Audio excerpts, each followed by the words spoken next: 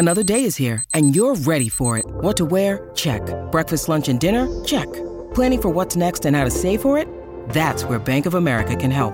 For your financial to-dos, Bank of America has experts ready to help get you closer to your goals. Get started at one of our local financial centers or 24/7 in our mobile banking app. Find a location near you at bankofamerica.com/talktous. What would you like the power to do? Mobile banking requires downloading the app and is only available for select devices. Message and data rates may apply. Bank of America N.A., member FDIC.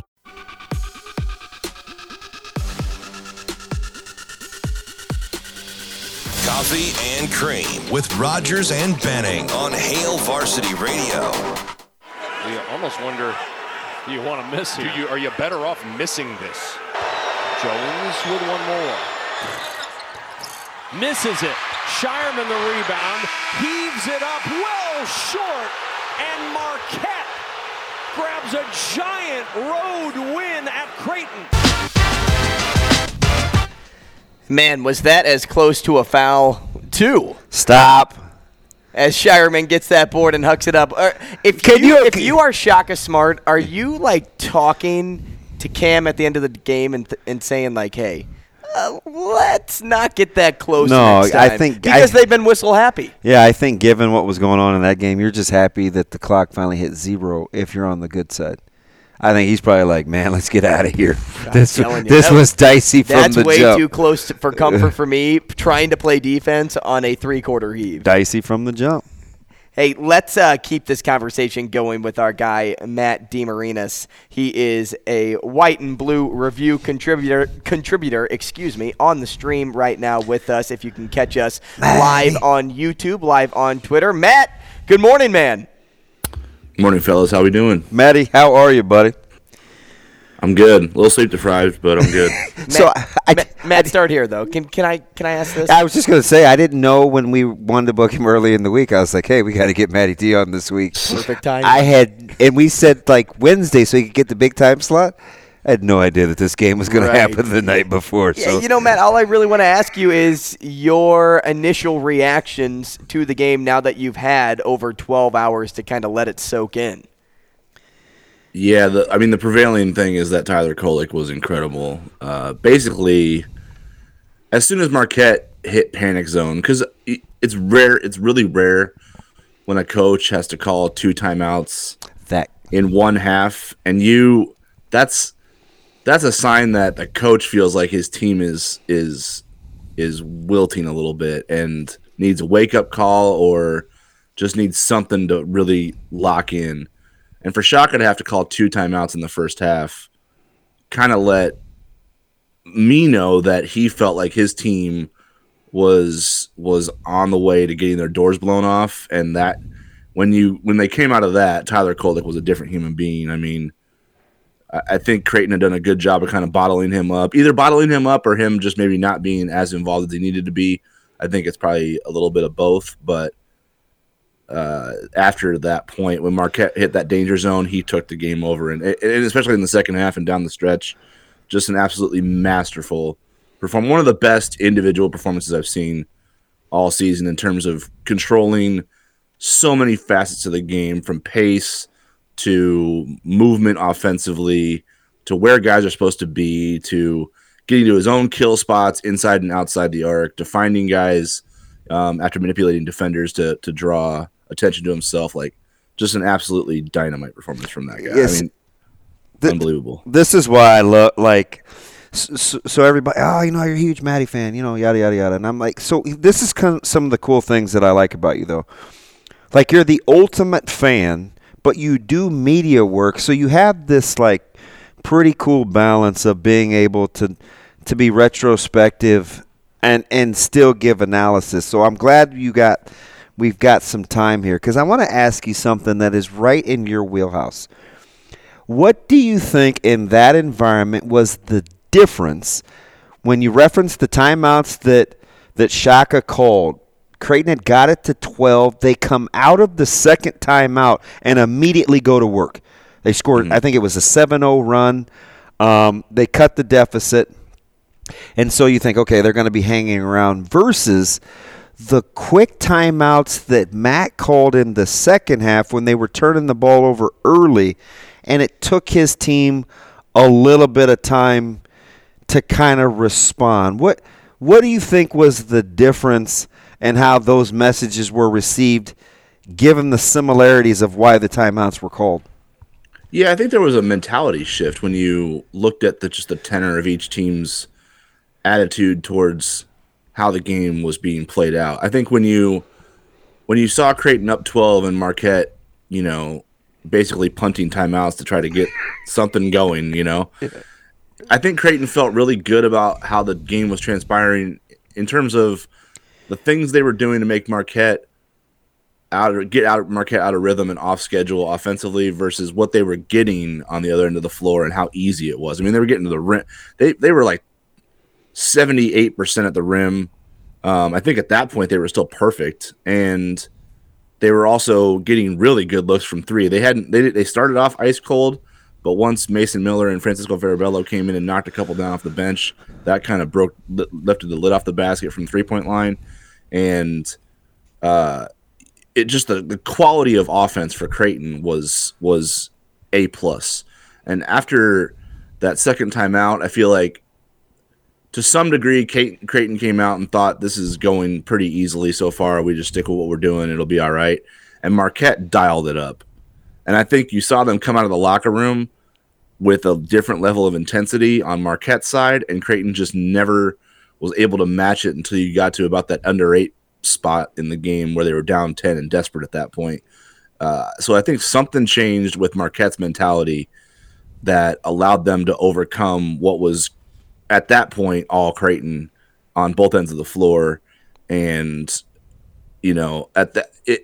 Creighton did come back in the game. They didn't, give themselves a chance to win, but I think you just ultimately ran out of time in that aspect. But Marquette dialed up their intensity to a level that was championship level. And you, in the second half, when you look at the type of defense they're playing, how disruptive they're being, and how efficient they were offensively, that was a team that said, we got 20 minutes to basically win a championship today. Let's get it done. And that's what they did. Hey, speaking of overcoming things, how quickly does Creighton need to overcome this game, put it behind them, and look forward?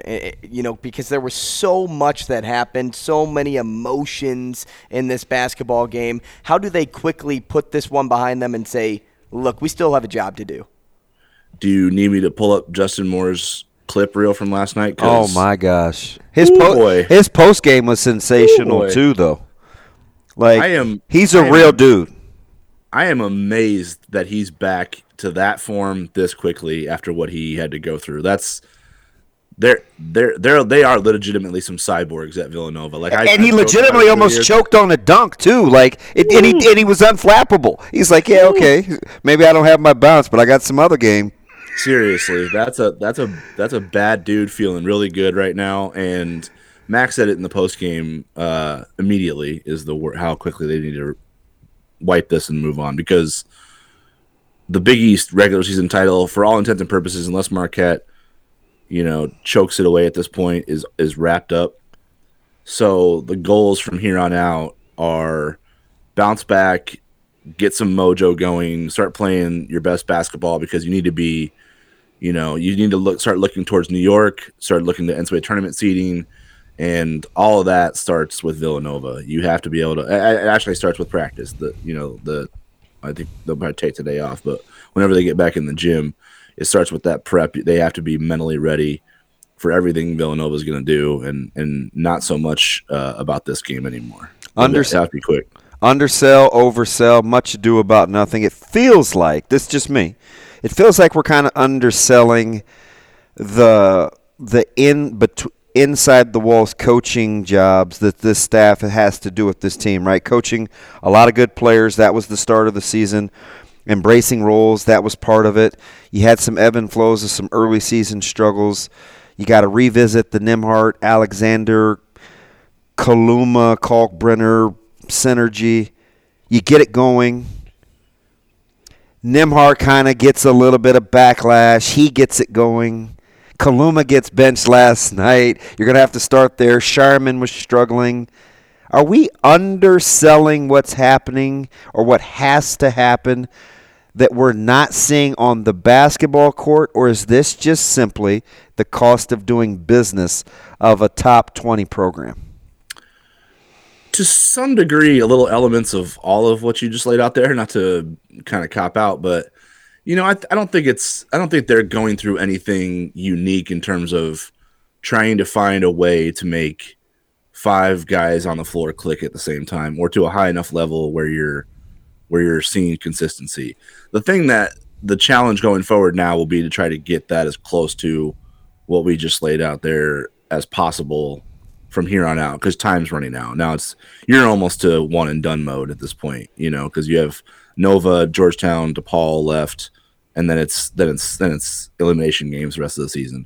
So the thing that is a little off right now, and you're starting to see it in their metrics offensively, there has been a dip in terms of their effectiveness over the last probably month of February.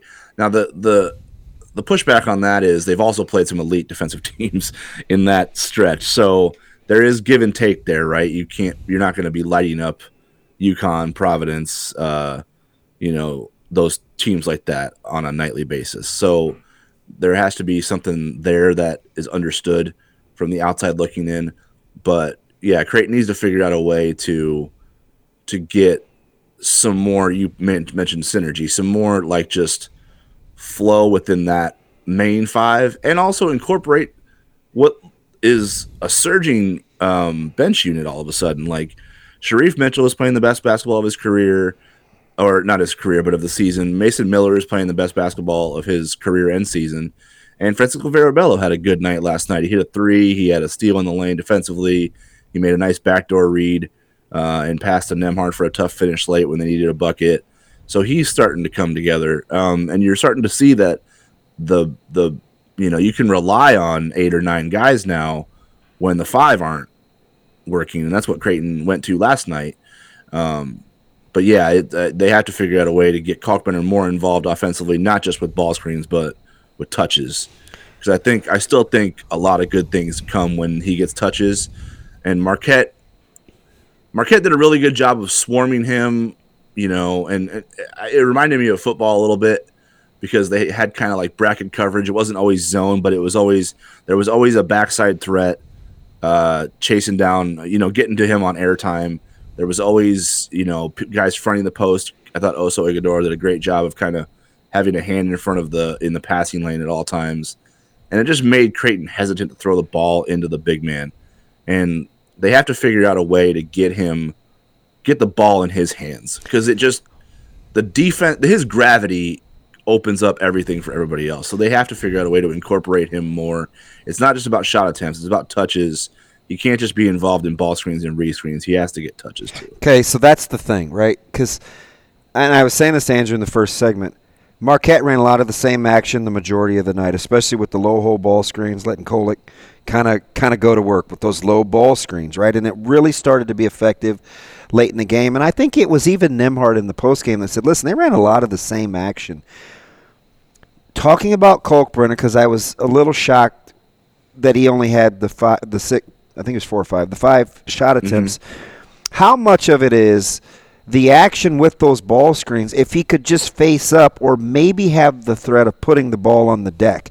Because I think that's really the only difference between him and Ighodaro, right, was he would face Kalk up, and sometimes the drop coverage, it was like, oh boy, we're giving him room to work, and he's going to hit the little floater or something like that. And then Kolek got busy.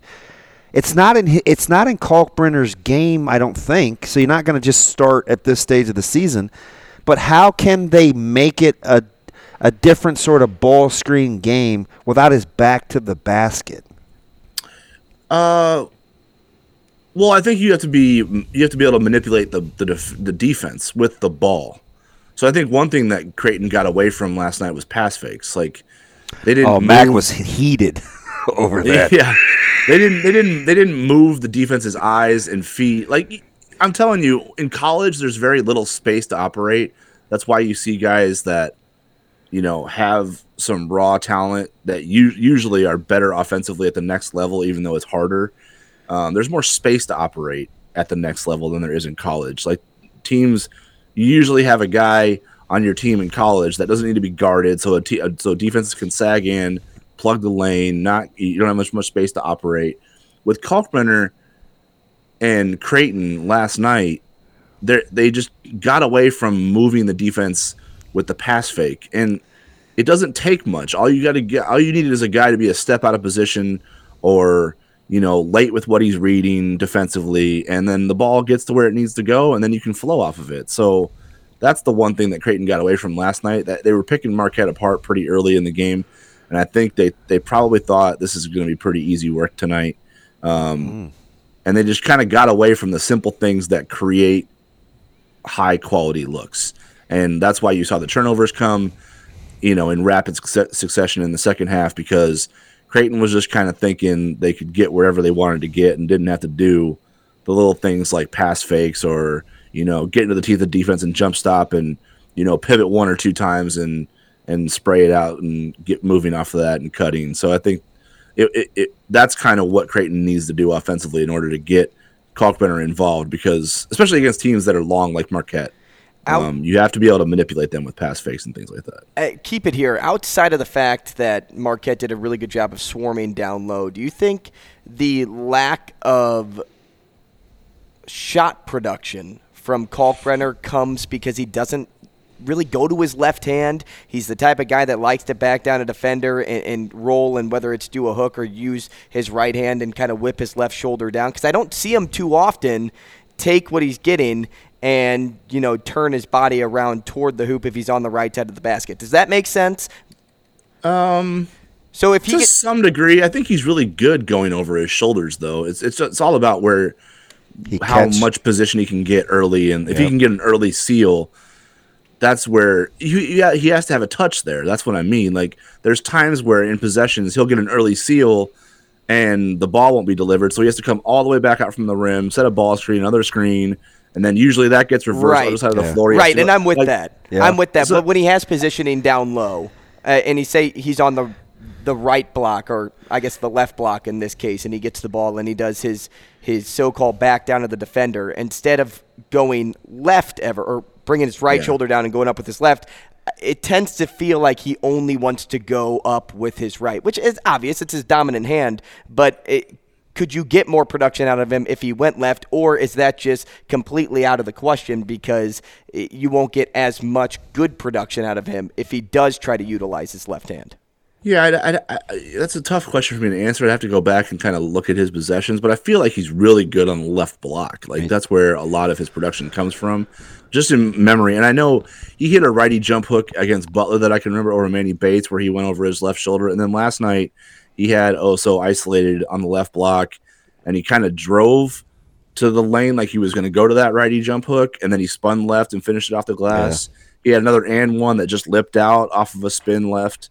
So I think he's actually pretty good on the left block, just off memory. But that's a pretty fair question. I have to go back and look at the break down the tape to give you a better answer. Unfortunately, apologize. Let me ask you something philosophically. Again, I'm gonna stay right in your wheelhouse. What's the difference, in your opinion, between a team saying, "Hey, that's who we are. These are the kind of shots we take," versus kind of self-awareness in the moment, where you maybe need a paint touch, you maybe don't need to shoot the 28-footer for the heat check, even though it's kind of who you're capable of being. Like, is there a tug of war there, or do you not really have a problem with shot selection with Creighton? In particular, last night, where I thought some of it got away from him in terms of getting those paint touches.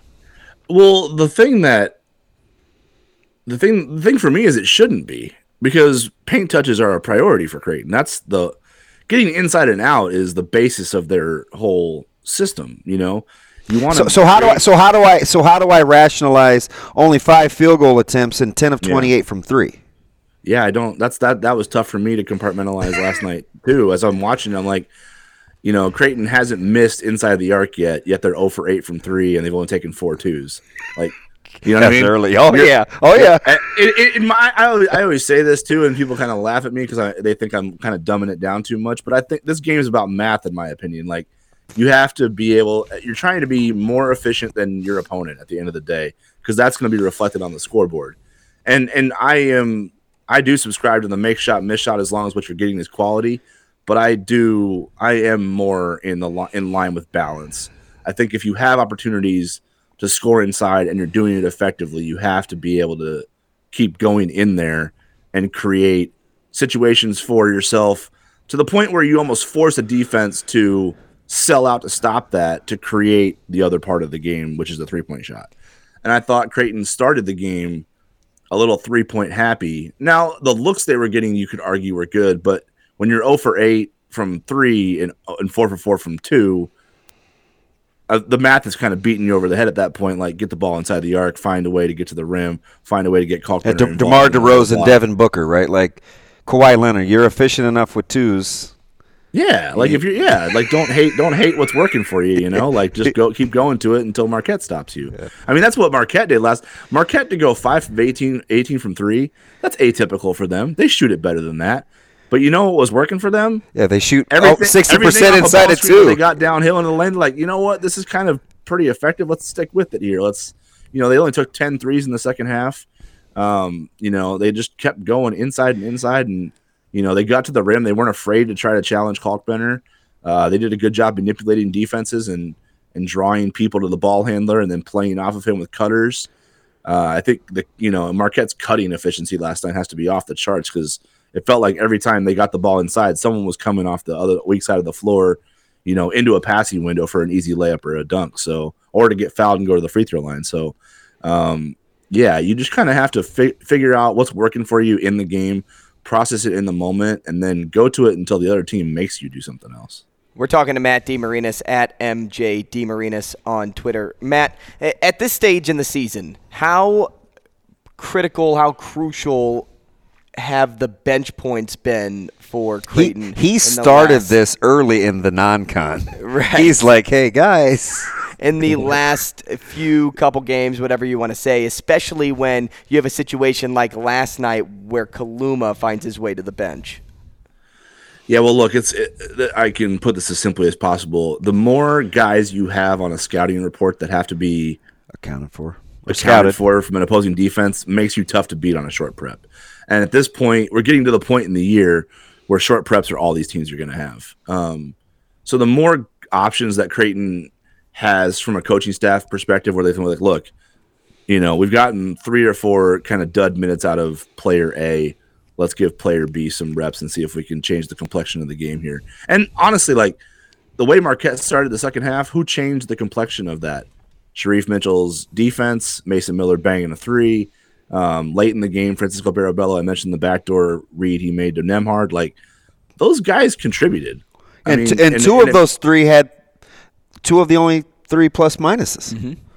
Yeah, exactly. Farabello, right. Mitchell, and Kalkbrenner were the only 3 with a plus. Exactly. And honestly, look at the start of the game too, even though Creighton played pretty well for that first, 15 or so minutes and then finished the half pretty well. The first 2 threes of the game were guys off the bench. You know what I mean? Yeah. Guys that and Farabello haven't been hitting shots all season, and another guy in Mason Miller whose minutes have kind of been, a roller coaster ride throughout the year. So those are the 2 guys that broke the seal for you in the first half and got your offense going to the point where Shaka Smart's looking at the stat sheet going, okay, they haven't missed inside the arc, and now these bench guys that we really didn't, scout to take away tendencies of are banging threes in our face. Like this is panic zone. Like I need to get this thing, buttoned up here. Otherwise we're in trouble. Better case to be made for officiating. And this was a fast 20 minutes. The Creighton women at UConn or last night at CHI? The better case for what? To be upset about officiating. Oh man. No. This is the running thing I tell people all the time. As bad as you think the officiating is on the men's side, you have not. The people that only watch one or the other, you have not experienced anything like this. Last night, I barely batted an eye last night. I know other people disagree, and honestly, one thing I haven't seen on the women's side is a ref squaring up to a coach. There it is. That's new for me. I've seen bad calls on the women's side, but I haven't seen a ref square up to a coach yet. So that was new. That was a new experience in reffing. But no, the game at Gamble was a far bigger robbery than anything that transpired last night. I thought there were more situations that Creighton could have controlled that would have made the officiating null and void last night that they didn't. And it brought the officiating into the equation. And then you start going back over foul, no foul, like, what you can call when, like, didn't Nembhard foul Cam Jones at the end of the game? By the letter of the law, yeah. By the way the game was officiated for 40 minutes, no. Like, so you can go back and forth on that all day. The bottom line from last night is Creighton lost more lopsidedly, is that a word, in the controllable area to Marquette than they did in the officiating. The game at Gamble was absolutely just ripped away from the team that outplayed the other team. So that's not even it's not even in the same stratosphere. No. That's what people need to understand. Hey, let's just remember too that this happened in the regular season and not in conference championship play or March Madness. Hey, thanks. We love Matty D. Thanks, Matty. Appreciate you guys. Have a good one. You too. That's Matt DeMarinis, White and Blue Review contributor. Coming up next, as we continue our roster breakdown, we move over to running backs, which Coach Rule was taking a peek on over last night's, let's just say, old footage. He went into the archives. That's next.